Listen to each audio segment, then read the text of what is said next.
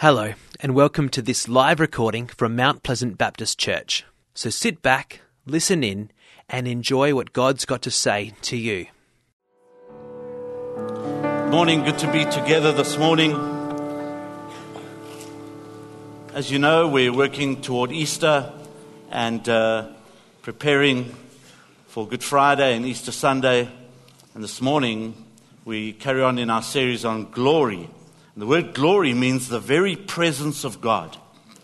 And as the presence of God comes, so we glorify His name. We make His name famous. And as we do that this morning, we take a look at John chapter 17 and how Jesus prays for us.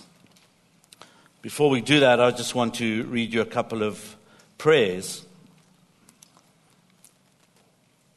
Dear God, little boy praying, my mom tells me that you have a reason for everything on earth. I guess broccoli is one of those mysteries.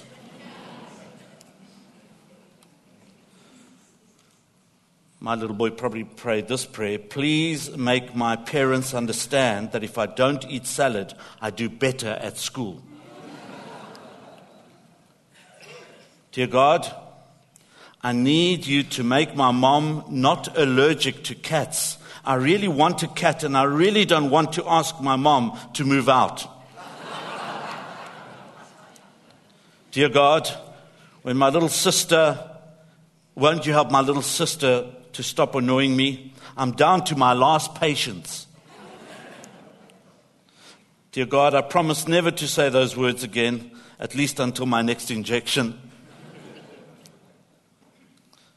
This is definitely my son's prayer. Dear God, please don't let it rain on Saturday. The first ball I hit will be for you. And then, dear God, I hope my dog is with you in heaven. Please take care of him. Sorry if he chews on your sandals.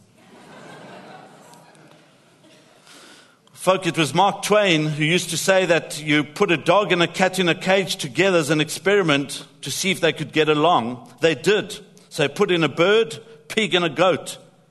They too got along fine after a few adjustments. Then he put in a Baptist, a Presbyterian, and a Methodist. Soon there was nothing left in the cage. Jesus prays, and in John chapter 17, you begin to see this huge transition in the ministry of Jesus. A turning point, as it were. Because in the very first verse, Jesus prays, Father, the hour has come. And the English word hour comes from the Greek word ora, which means this definite time. The season in my life has come, this definite time that we can't really control. As the seasons come, we can't really control. But the hour has come. The hour has come for Jesus to be betrayed, to be arrested, to be put through an illegal trial, to be convicted and brutally tortured, and then shamed, forsaken by his Father, and put to death on a cruel cross. The Father, the hour has come. How does he prepare for that? How does he prepare his disciples for that? And what does Jesus do to get them ready? He prays. He prays for unity between him and his Father, and then he prays for his disciples, and he prays for you and for me. Some theologians have called this the farewell discourse, and you begin to see that Jesus is beginning to bring everything together. In John chapter 13, he washes his disciples' feet, and he says, go and serve one another in the same way. In John chapter 14, he says, don't let your hearts be troubled. Don't let them be traumatized. And then he gives them the Holy Spirit, the Parakletos, that will walk alongside them. In John 15, he says, abide with me, remain in me. John chapter 16 tells them that there is a desperate need for the Holy Spirit to be with them. But they need to long for that Holy Spirit, because the Holy Spirit is the one that will help them. The Holy Spirit is the one that will empower them, or else they will be absolutely lost in this world. And then we pick up John 17, verses 6 to 19. I'm going to ask Kim if you'll read that, please. I have revealed you to those whom you gave me out of the world. They were yours. You gave them to me, and they have obeyed your word. Now they know that everything you have given me comes from you. For I gave them the words you gave me, and they accepted them. They knew with certainty that I came from you, and they believed that you sent me. I pray for them. I'm not praying for the world, but for those you have given me, for they are yours. All I have is yours, and all you have is mine, and glory has come to me through them. I will remain in the world no longer, but they are still in the world, and I am coming to you, Holy Father. Protect them by the power of your name, the name you gave me, so that they may be one as we are one. When I was with them, I protected them and kept them safe by that name you gave me. None has been lost except the one doomed to destruction, so that Scripture would be fulfilled. I am coming to you now, but I say these things while I am still in the world, so that they may have the full measure of my joy within them.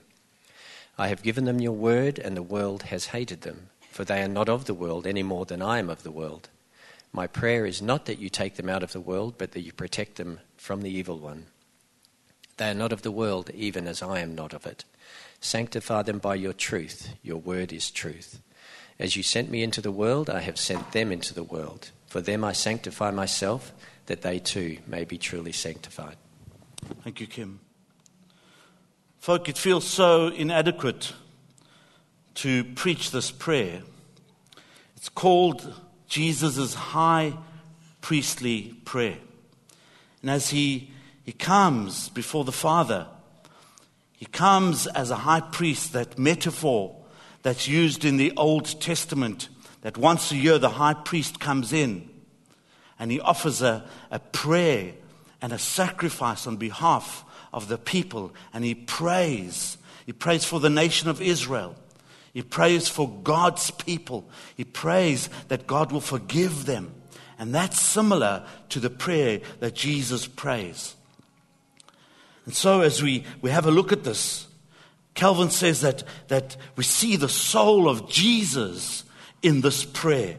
And we tap in and we hear the prayer of Jesus and what he prayed before his Father.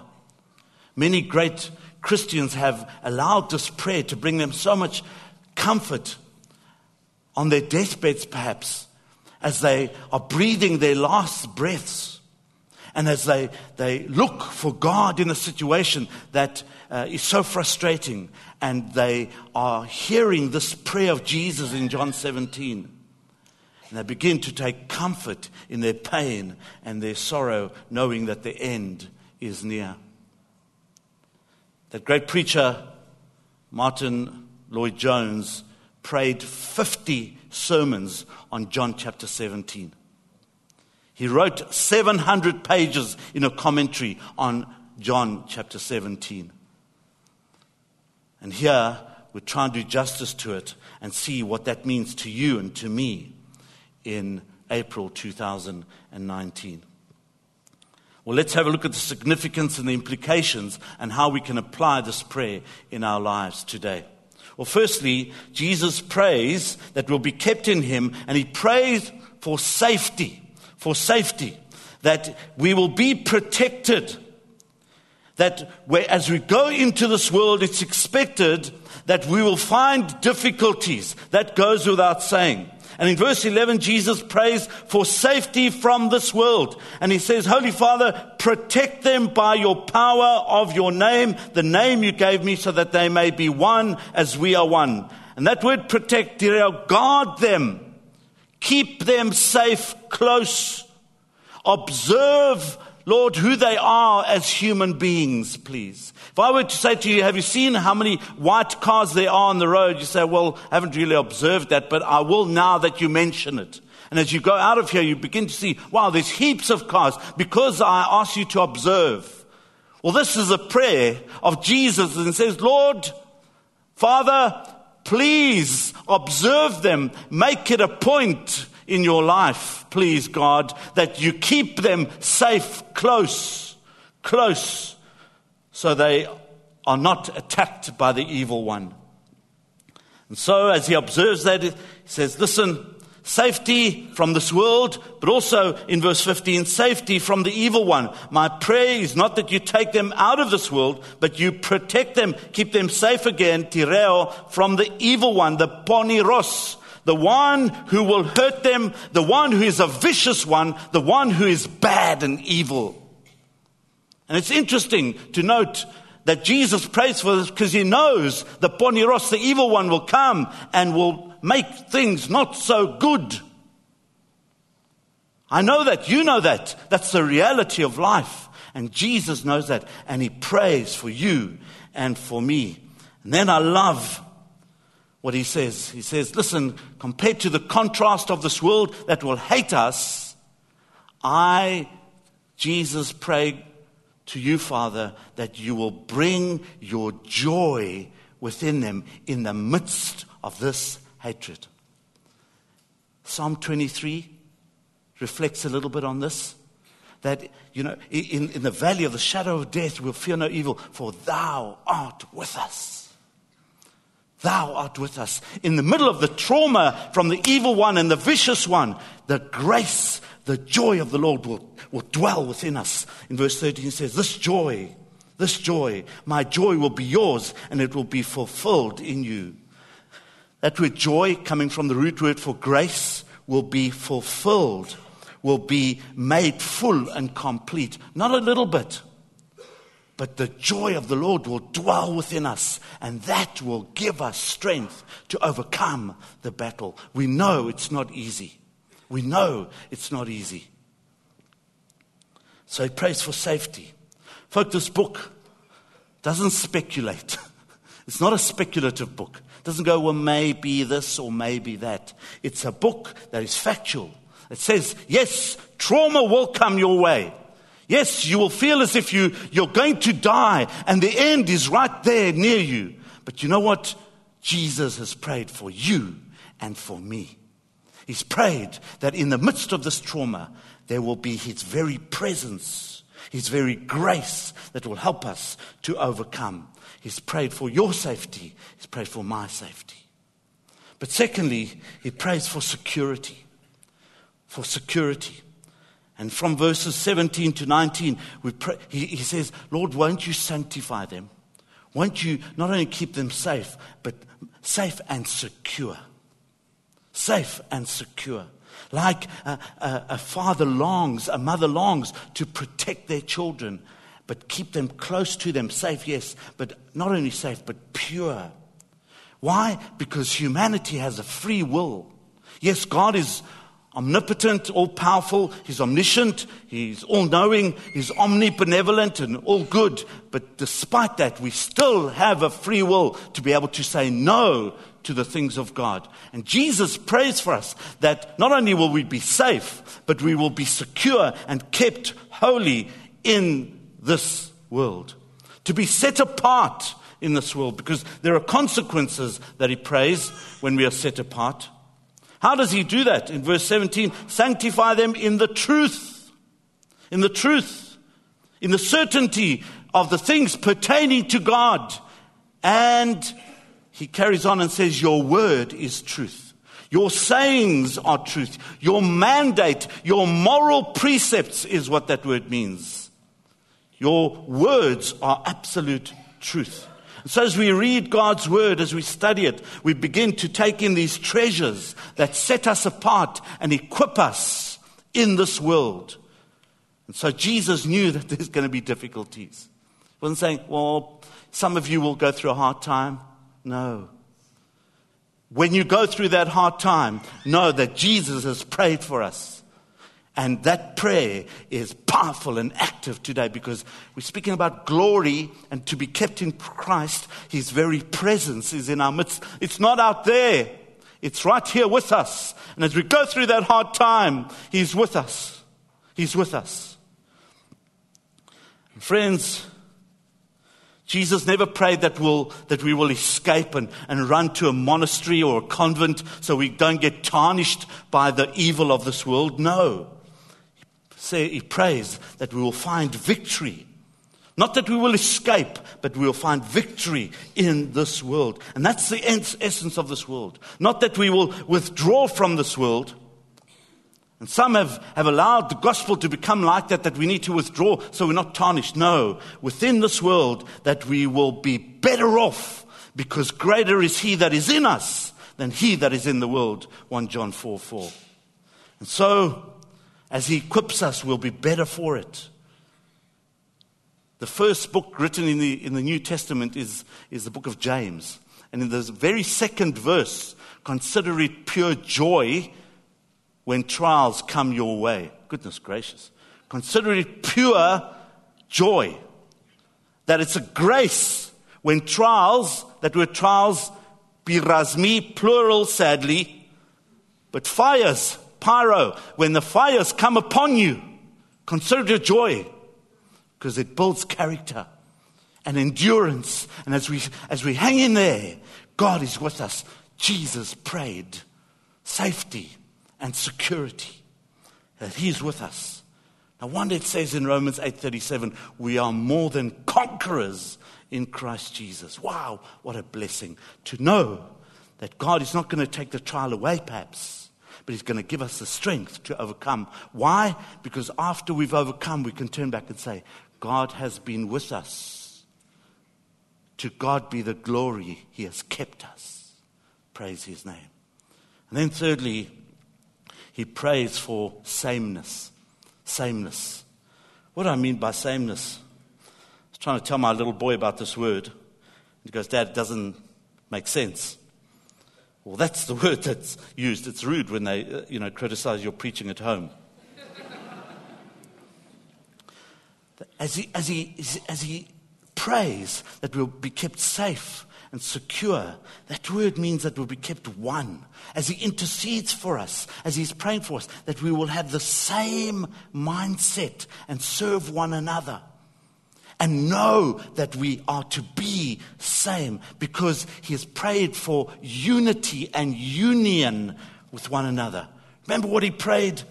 The language that he uses, that you in me, God in Jesus, and Jesus in God, and they in us. That sameness, that oneness, that we are identified with Christ, that we are caked in his dust as we follow him. As we follow him, that the very steps that we put our footprints in, he cakes us with his dust. So when people look at us, they go, you are the same as the one you're following. His name is Jesus. He prayed for that. Jesus with different characters and personalities. That's what he prayed for. That we be one. As we abide in him, that word abide, that we're kept in him, abiding in him to continue to be present.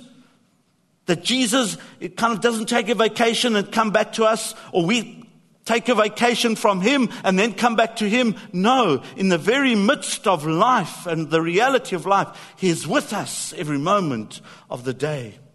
That we remain in him, not to depart from him, that we're in him. That word in is such a powerful preposition. In and by and with him, that we cannot be separated. And later on in verse 21, he says that they may all be one. That word one, sameness. I looked up that word one. What does it mean? One is one. That's what it means. One is one. I don't know how to explain it to you. Let me bring out the Greek in it. There is nothing to bring out. One is one. Only. Same. One. What kind of one? The one that I'm in them, and you're in me, and they are in us. That we are united and are one with him. Friends, it's sad that there are over 53,000 different Christian denominations. So there are 5 or 6 different religions in the world. One of them is Christianity. Within Christianity, there are 3 main branches: Roman Catholicism, Protestantism, and Orthodoxy. Within that banner, there are over 53,000 Christian denominations. No wonder Jesus prayed this prayer. And we're saying, because Jesus prayed this prayer, let's do the opposite. He prayed that we might be one together. And how do we do this, friends? How do we do this? As Jesus prayed for his disciples then, he prays for us today. Not that we compete with each other. And what are the effects of the prayer of Jesus? Number one, I think that we set apart for a special task. That we are set apart for a special task. And he prays that we might be separate, that we might be set apart. And that's what that word means, to be made holy. Holy. That he sets us apart to be agiazo, to be different and separate. What is the difference between our God and any other God? Well, our God is a holy God. And he prays that we are one, and that holiness begins to penetrate deep down of who we are, and we become one with him. That we set apart, that we're in this world, but we're not of it. That we are salt and light and make a difference. Now one day in Jeremiah 1:5, we read, before I formed you in the womb, I knew you. And before you were born, I consecrated you. I set you apart to be different. I appointed you a prophet to the nations. You're different.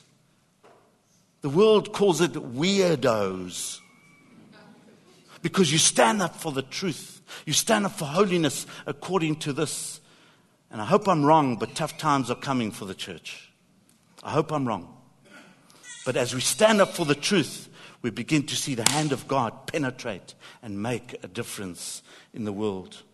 But secondly, and in closing, he prayed that we will be equipped as people with qualities of mind and heart and character that will be necessary for the task. You see, there's a difference between the wisdom of God and the wisdom of humanity. And we need to take in the wisdom of God that is for you and for me. See, sometimes we think, well, to serve God, is such a burden. And oh, woe is me because now I'm a Christian. No, it's life-giving. It's the best thing that can happen to us this side of eternity. God will not lead us where his grace cannot keep us. God will not lead us where his grace cannot keep us. Lord, I'm on fire. It feels like I'm going to die any minute, Lord. God is busy doing something in our lives. He's making us stronger. No wonder we're more than conquerors in Christ Jesus. If you look in that next slide, God didn't promise days without pain, laughter without sorrow, sun without rain, but he did promise strength for the day, comfort for the tears, and light for the way.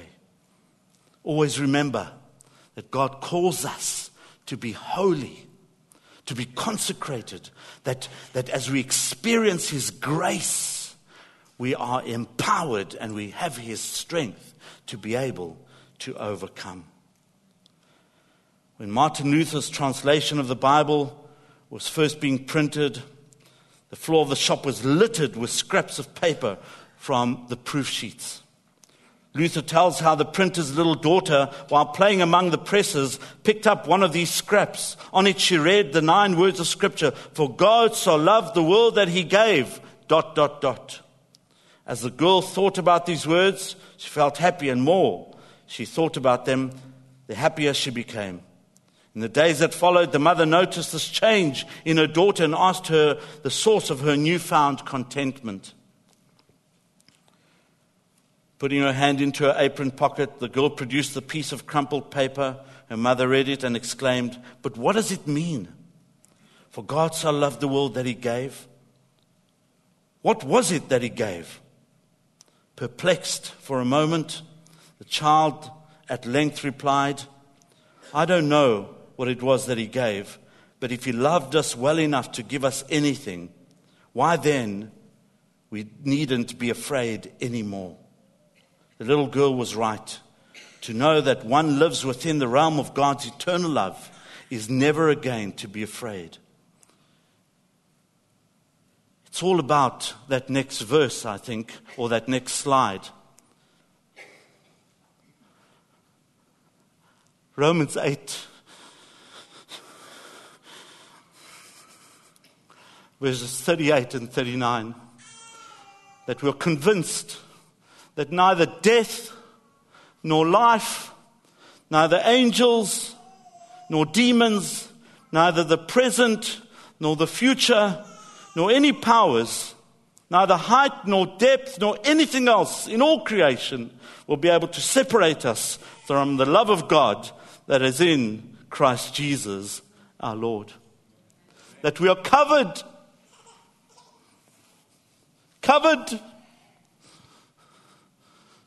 by His love. That He calls us in and He says, come, feel my presence, feel my safety, feel my security, come. I want to cover you. Not just warmth in your heart, not just warmth in your body, but I want to protect you. I want to keep you. I want to keep you safe. If you're here this morning and you're going through a hard time, come.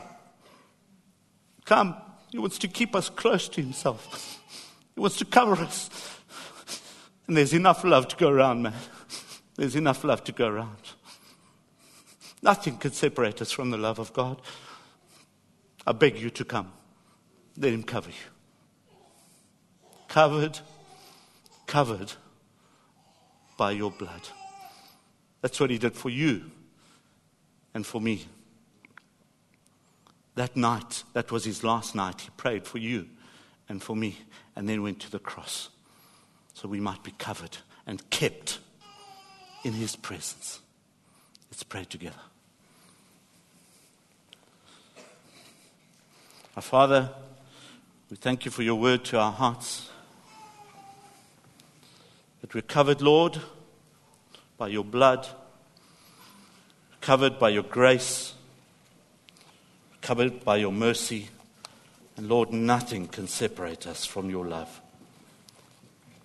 Lord, may we abide in You all the days of our lives, for Your honor, for Your glory, in Jesus' name, amen.